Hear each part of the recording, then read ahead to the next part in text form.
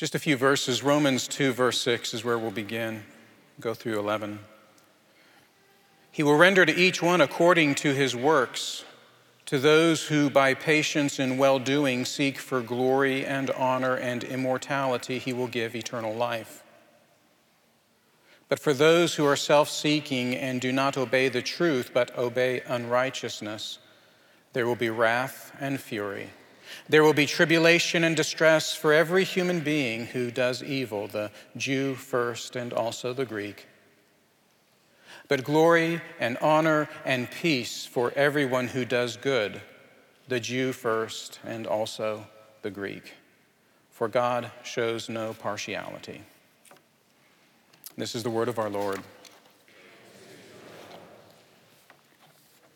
Well, I forgot to offer a brief introduction to our little theologians. So little theologians, let me open this sermon with a request to you. Would you please draw something dangerous, not a dangerous person, but something that is dangerous. This passage tells us that God is dangerous. Make no mistake about it. And so I'd like for you to draw for me a picture of something dangerous. You see, this morning we have a very doctrinal passage about the character of God. But it's not his love or wisdom or omnipresence that we're talking about this morning. It's his judgment.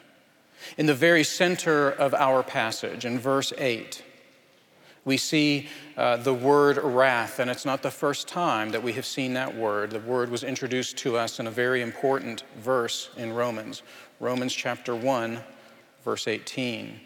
And there we saw the word wrath as a description of God's indignation at human sin. We saw the word again last week in Romans chapter 2, verse 5. Wrath is there as well. And added to this here in verse 8, we are introduced to a word found actually only here in Romans, and that word is not wrath, but the word fury. And this word is really about God's emotional response to sin. If we can say, if it's appropriate to say that God has emotions, this word literally means enragement. He is enraged at the sinfulness of human beings. And so this morning we're looking at a doctrine that tells us that God is absolutely dangerous. I want to begin, though, with an illustration that sounds on the surface to not be dangerous but frivolous, but here we go nonetheless. In 1994 at the Anchorage Zoo, I'm from Anchorage, just a quarter mile from where my family used to live, there was an international incident at this zoo. An Australian tourist was visiting the zoo and hoping to get a good picture of one of two polar bears at the Anchorage Zoo. They wanted a really good photo of Binky. Doesn't that sound funny? Binky the polar bear. And so, in order to get this better picture, and I'm not going to mention the name of the tourist survived, but in order to get a better picture, she climbed over a wooden guardrail to get just a little bit closer to Binky's cage. And Binky, rather than posing placidly and majestically, just like an Alaskan postcard, Binky actually poked her frame through the metal cage and grabbed the tourist and began the process of dragging the tourist into Binky's own domain. And this Australian photographer barely made it out alive. It actually was captured. People took pictures of what was happening. She was pulled from Binky's mouth. Her leg was broken. Various parts of her body were torn. And I don't mind saying that Alaskans, by and large, just love this story.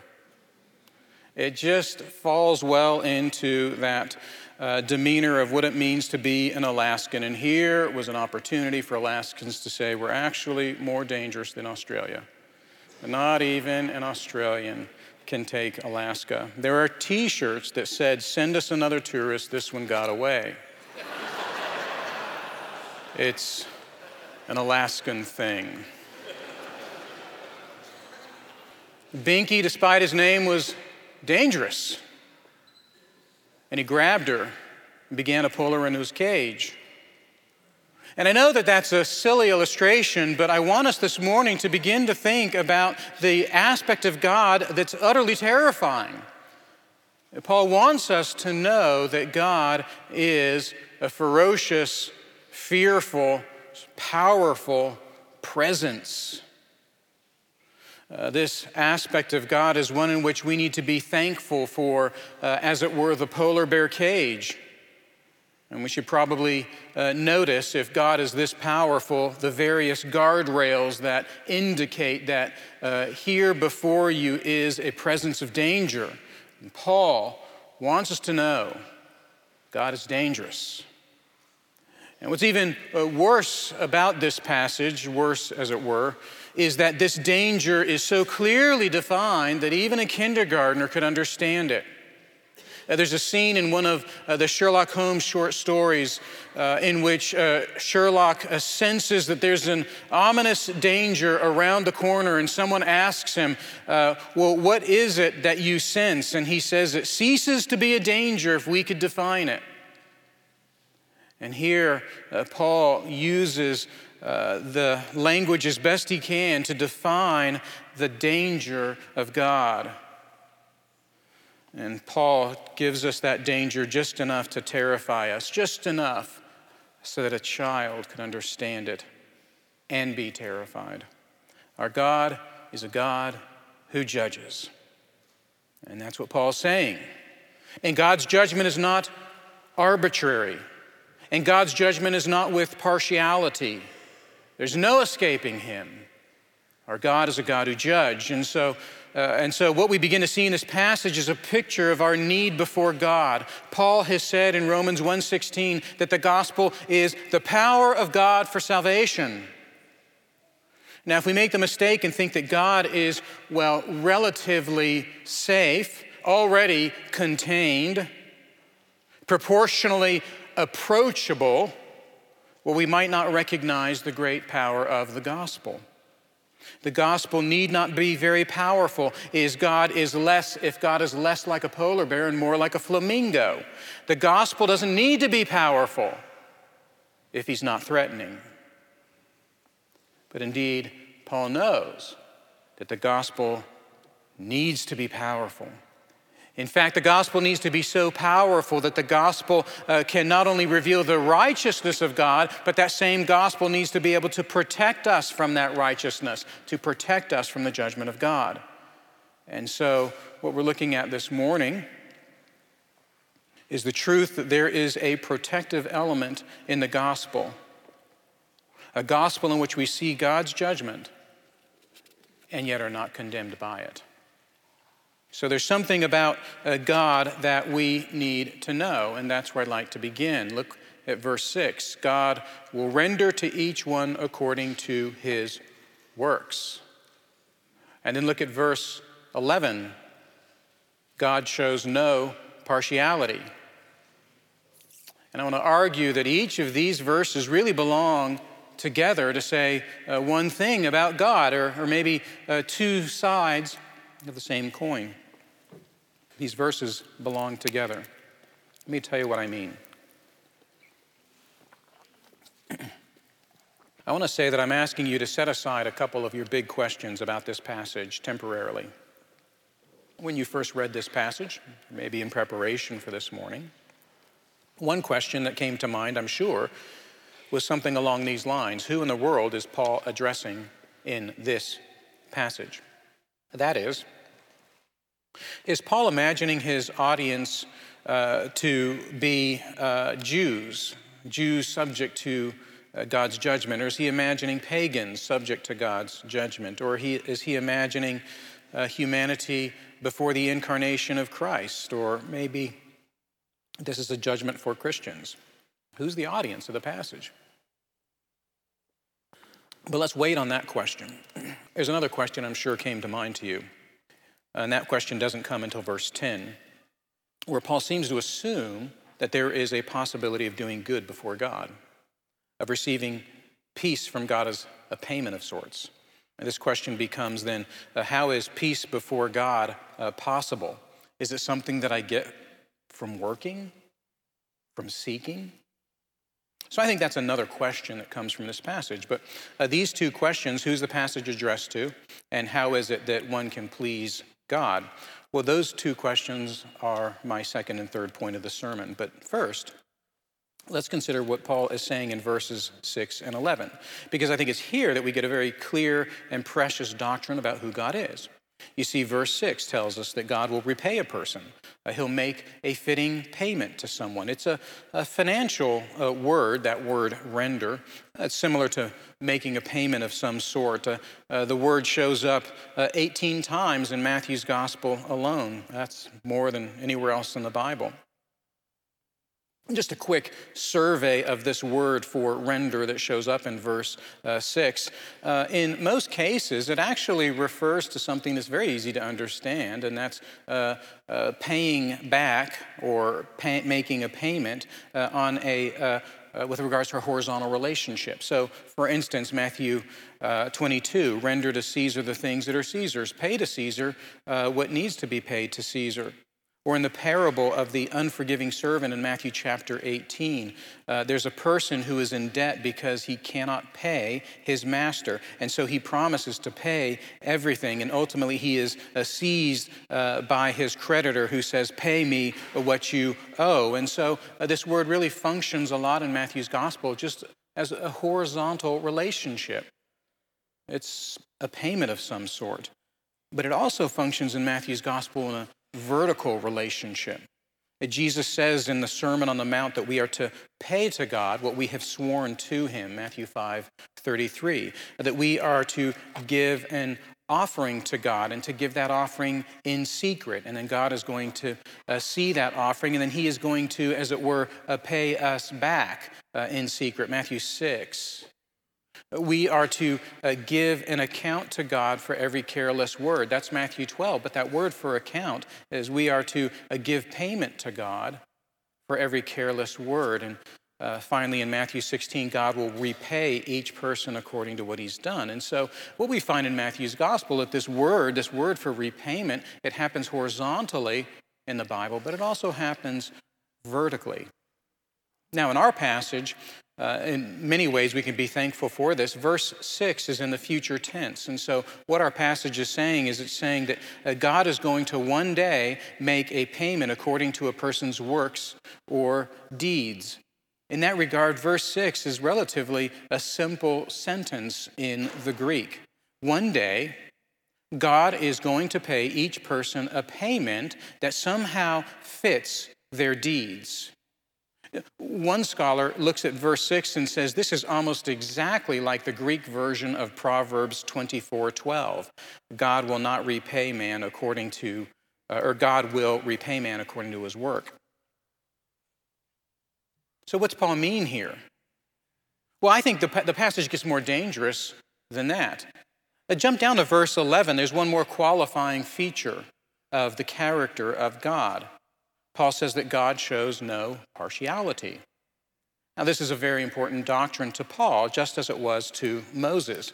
The passage that we looked at earlier this morning from Deuteronomy chapter 10 echoes this very same sentiment, that the God who judges is a God who shows no partiality. That Paul is going to say in Ephesians 6 that there's no partiality with the Lord.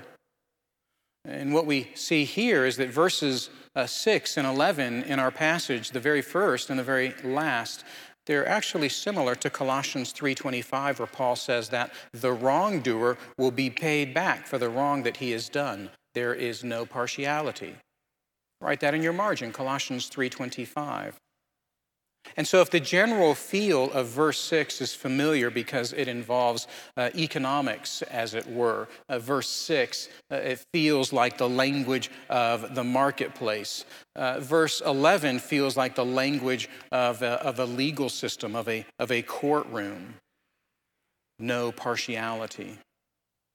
Now, listen, this is a pretty good exercise in doctrine is it not? Here we're learning about God.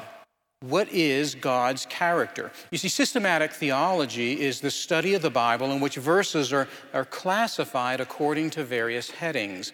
What does the Bible say about the doctrine of Scripture? And then the systematic theologian lists those passages that tell us about the doctrine of Scripture, or the doctrine of the church, or the doctrine of last things. And Paul, right here, is doing systematic theology. He's giving us a biblical doctrine of God. In fact, we don't have to work very hard at all to take verse 6 and verse 11 and to put them together and find this echoed throughout the Old Testament. The lists of texts that say the very same thing are all over the Old Testament.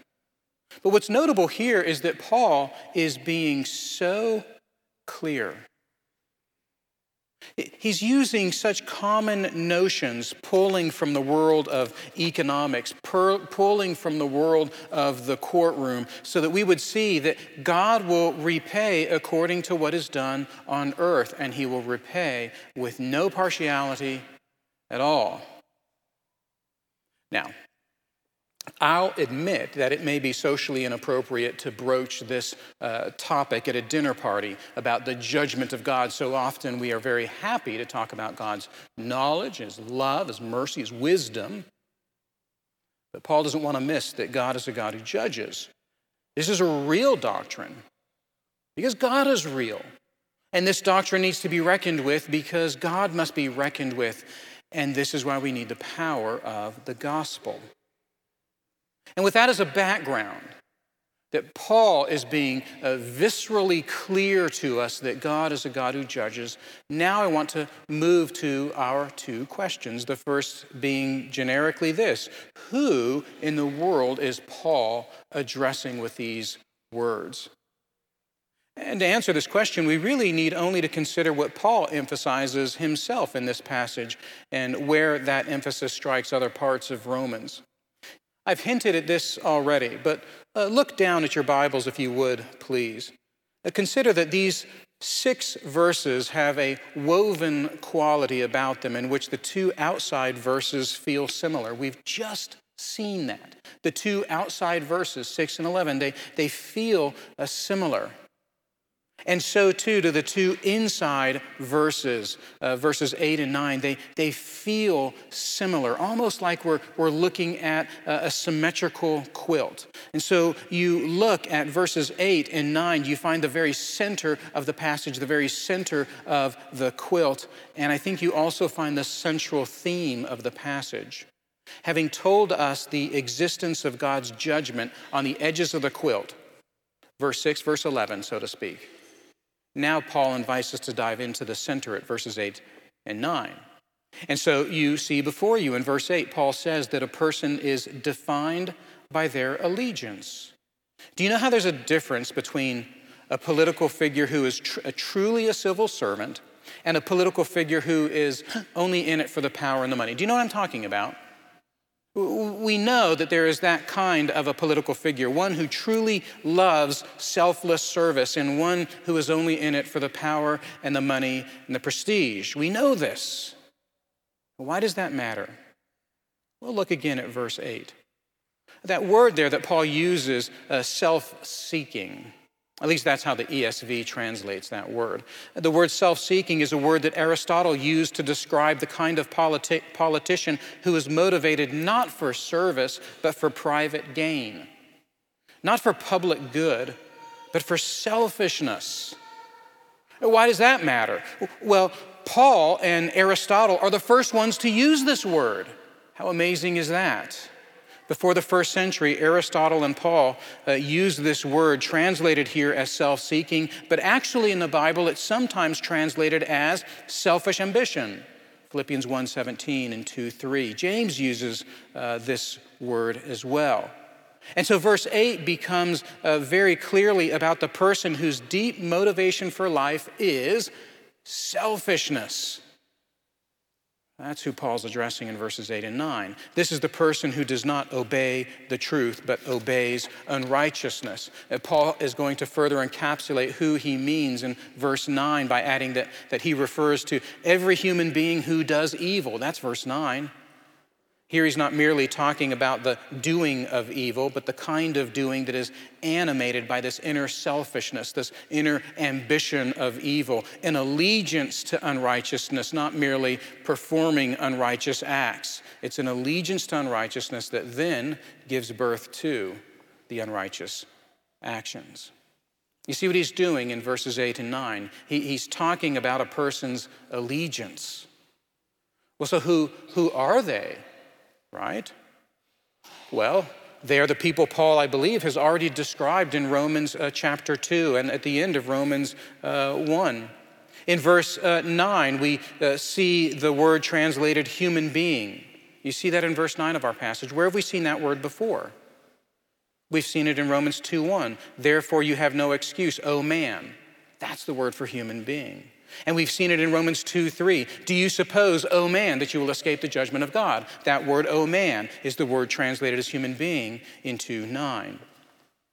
The man and the woman who have suppressed the truth of the gospel at the end of chapter 1, those hypocrites of the beginning of chapter 2. That's who Paul is talking about in verses 8 and 9 of our passage. These are the kind of people who Paul has expended a lot of ink in describing. It's the mass of humanity born into depravity who have left to their own devices cannot help but being the people of Romans 1 and 2. Let me tell you what I mean by that. These are the people who, left to their own devices, cannot help but in varying degrees becoming futile and foolish in their thinking. Romans 1, 21, 22. These are people who cannot help but displace worship of God for worship of idols. Romans 1, 23. They cannot help but precipitously exchange in their life the truth about God for a lie. 125. These are the kind of people who cannot help but exchange natural relations, those intended by their Creator, for those that are contrary to his intended purposes, 126. They cannot help but slowly fill themselves and their lives with all manner of unrighteousness. They're listed at the end of Romans chapter 1. These are the kind of people who cannot help but judge others by standards that they themselves cannot keep, Romans 2:1 and 2:3. That's who Paul is addressing. A Christian may certainly engage in some of the actions that we find at the end of Romans 1, the beginning of Romans 2. But Paul here in verses 8 and 9 is unmistakably clear that humanity is born into a sinful disposition. Humanity is animated by a deep allegiance to self rather than to an allegiance to God. Just before our passage, Paul has described who he means. He says, a person with a heart that is so hard and so impenitent that falling before Jesus in humble repentance and new allegiance to him, sadly, does not seem to them to be a viable option. Isn't that remarkable? I think Paul is addressing those individuals who have given their allegiance to self, who have refused to repent before God and accept his offer of grace in the power of the gospel. That's who they are in verses 8 and 9. Those who refuse to trust Christ for salvation. Now, let me make one more comment before leaving verses 8 and 9. Remember that this point in the sermon is to deal with the question of who this passage is addressing. Who is this addressing? I want to offer something to you very quickly that I'm calling a grammatical comfort. You wonder what use an English degree is? Here it is. I see these grammatical comforts in God's holy word. And so let us thank the Holy Spirit that verses 6 through 11, they're not written in the second person, but they're written in the third person. This doctrine of God's holy judgment is very, very dangerous. But Paul shares it in such a way that he's speaking to us rather generically, almost speaking to us at a distance. Look at verse 5 and you'll see what I mean. Verse 5 says this, but because of your hard and impenitent heart, you are storing up wrath for yourself. But then in verse 6, there's a shift to the third person. Paul takes a step back, as it were, to view a larger landscape. And so here in verses 6 through 11, Paul has introduced the judging character of God. And here in verses 8 and 9, Paul is extrapolating how that judging character is going to impact those who refuse to repent. It may be you. It may not. But it may be you. And Paul's asking for our generic consent to this is God's character and this is what he will do to that person who refuses to repent. For those who refuse to confess the hardness and impenitence of their heart, this is the only outcome. Notice Paul's insertion in verse 9. Not only does this include every human being, but it includes the Jew first and also the Greek. Now, I think what he's doing here, he does it twice. This is another way of saying that in the history of God's revelation, first to Adam and then to the neighbors of Adam, first to Abraham and then to the nations around Abraham. In God's structuring of the history of the peoples of the world, God will judge every human being, the Jew first and then the Gentile. This is a revelation of who God really is. He is a God who judges. And verses 8 and 9 are addressed to those who refuse to fall on their face before this judging God, seeking his help. Now, it's the very next question. It's this. It's not who is this addressed to, but how is peace before God possible? You see, Paul's telling us that God is very dangerous. And then for 2 chapters in Romans, Paul has convincingly shown us that there is no safety from God's judgment that can be found in any human activity. There's nothing that we can do to keep ourselves safe. That's what he said, latter half of chapter 1, very beginning of chapter 2. Nothing you can do will keep you safe before this dangerous God. Where then is safety from this judgment? Where's the cage that will keep me safe from the polar bear? Where is the accounting for God's danger? And so Paul develops the woven character of this passage by moving out from the center, moving out from verses 8 and 9 to verses 7 through 10. Look at the Bible before you. Verses 7 and 10, they also belong together, and they tell us what it looks like to remain safe before a dangerous God. And so in verse 7, Paul could not be clearer. Here is where we find not the wrath and fury of God, but in verse 7, eternal life. In verse 8, we don't read that God gives wrath and fury. It just says his wrath and fury is there. It exists. And here in verse 7, the same is true for eternal life. If wrath and fury exist over there, eternal life exists right here. And then skip forward from 7 to verse 10, and we read more descriptions of what that eternal life is. Paul says that eternal life involves glory and honor and peace. These nouns appear together only here in the New Testament. And so what we have in verse 7 and verse 10 is a spectacular vision of what communion with God is like, right on the edges of a dangerous God who judges. Near the hotness and wrath, near his great fury, is the cool sweetness of eternal life with the very maker of the cosmos, in which we are enfolded into the fullest expression of glory and honor and peace. The glory and honor and peace that God himself is the author of. And here is more than mere safety from God's judgment. It is rest within God's closeness. You see, this is rather interesting. The cosmic irony is that there's nothing but these 2 options: a refusal to receive the intimacy which leads to the eternal experience of his wrath, or the reception of this intimacy with which the power of the gospel will lead us into eternal rest. And again, Paul assures us that there are no more options in the history of his revealed plan. These 2 paths are available to the Jew first and also to the Greek. There are no other options for eternal life. It will be to experience God's wrath and fury, or it will be to experience with God glory, honor, and peace. Now, How's it possible? How can I have that?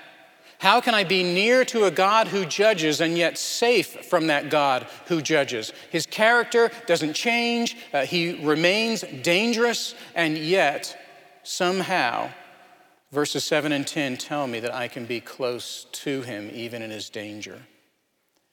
And so in verses 7 and 10, Paul describes a certain kind of person, doesn't he? Again, he's being generic by speaking in the third person, but he says in verse 7 that this person is the person who by patience and well-doing seek for glory and honor and immortality. You see that in verse 7. It's very difficult to understand. And then in verse 10, he says that this person who has not God's wrath and fury, but instead God's eternal life, is the person who, in verse 10, does good. And so that's a problem, isn't it? And 7 and 10, the person who by patience and well-doing seeks for glory and honor and immortality, and the person in verse 10 who does good. Well, there you have it. Do those things, and you have that kind of intimacy that Paul's describing in 7 and 10. And you avoid the wrath and fury of verses 8 and 9. Who's this person? Well, there's a lot of debate here. Who is it? As much as I can gather, during the patristic era, so in the first couple of centuries of the theological life of the church, the reference in verses 7 and 10 to this kind of person who is by patience and well-doing seeking glory and honor and immortality, this person who's doing good, in that first era of the theological life of the church, that person was the person who was truly moral, truly faithful, prior to the birth of Jesus. It was a person a lot like Abraham, a person a lot like Noah, saved by faith, but prior to the incarnation of Jesus. And that view actually dominated a lot of church theology through to the Reformation. And during the Reformation, it became popular to understand a little bit more clearly, not only are they those kinds of individuals, but more specifically, 7 and 10, those people who are by patience and well-doing seeking glory, honor, and immortality, and those people who are doing good. Well, that's Paul's language for someone who's been regenerated. That's a believer. Or that's someone who follows Jesus Christ, because none of those things, the patience and well-doing, the seeking, the good, none of those things are possible without the regenerating work of the Holy Spirit. Those are things that flow from saving faith. And I think that's where I've landed. I think that's where you ought to land too. The description here is not a description of individuals who can, by their sheer effort, work to salvation. Romans 1, 16 and 17 have made it clear that salvation comes by faith and faith alone. And over in Scripture, we know that these are things that a person can do in a way that is pleasing to God only after God has reanimated that heart by his great grace. That's who Paul says experiences eternal life. Now, he's going to unfold this more and more in the gospel, and that's part of the problem with Romans 1 and 2, and certainly parts of Romans 3. We're seeing a kernel of doctrine that's going to be expanded upon later in Romans. But that's the people Paul is addressing, regenerated people who have faith in Jesus Christ, who have repented, who have acknowledged their hardness of heart, and who have laid before God for mercy. But I also want us to consider that not only are verses 7 and 10 a reference to those who are believers, verse 7 and 10 ingeniously Paul is using to begin to impress upon us images of Jesus Christ, our Savior.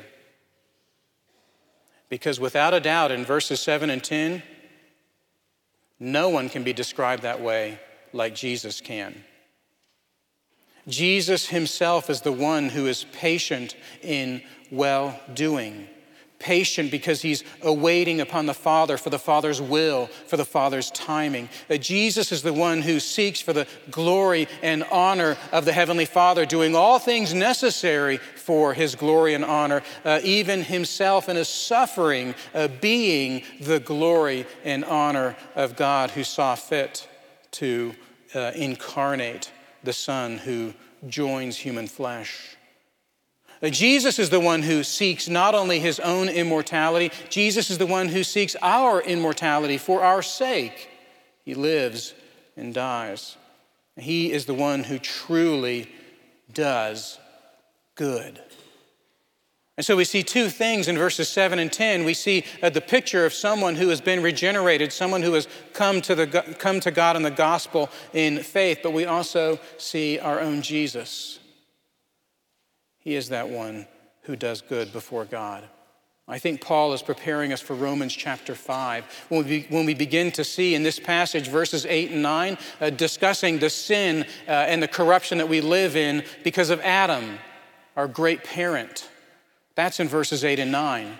And then we back off from that in verse 7 and 10. Now we begin to see the second Adam, as Paul will call him in Romans 5. The second Adam, the better Adam, the Adam that undoes the guilt and punishment of the first Adam.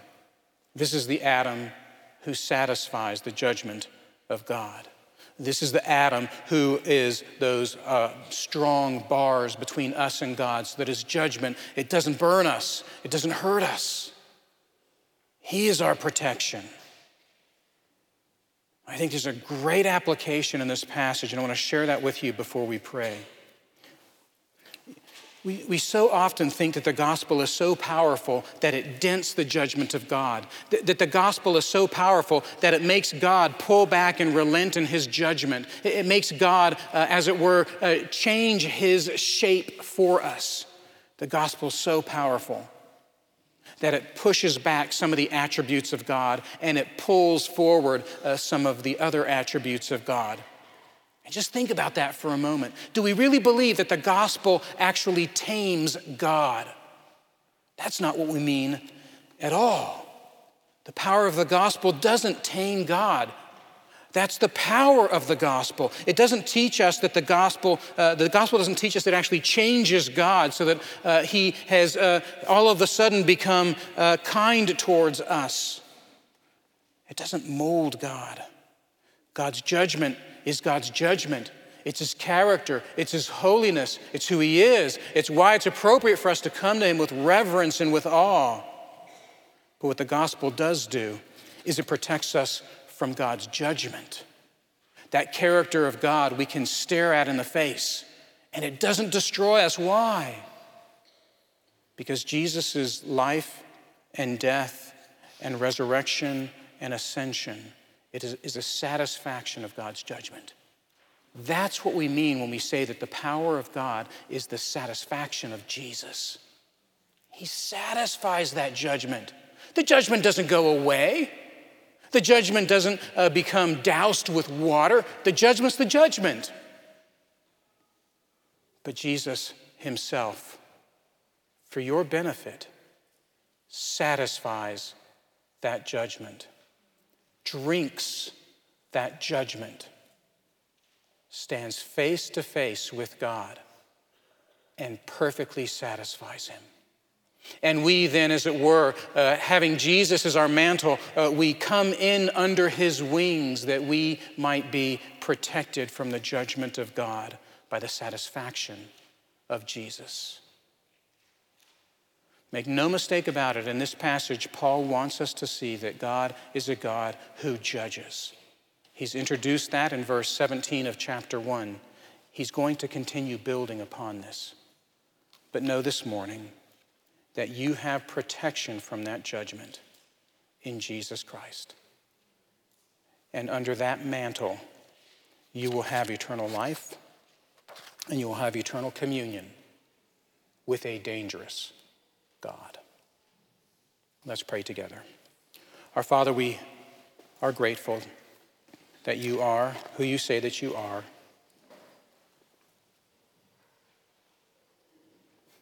That you are always concentrated strength and power in total. You are not watered down that we might be able to approach. We are protected by the righteousness of Jesus that we might approach. We thank you for the power of the gospel. In his name, amen.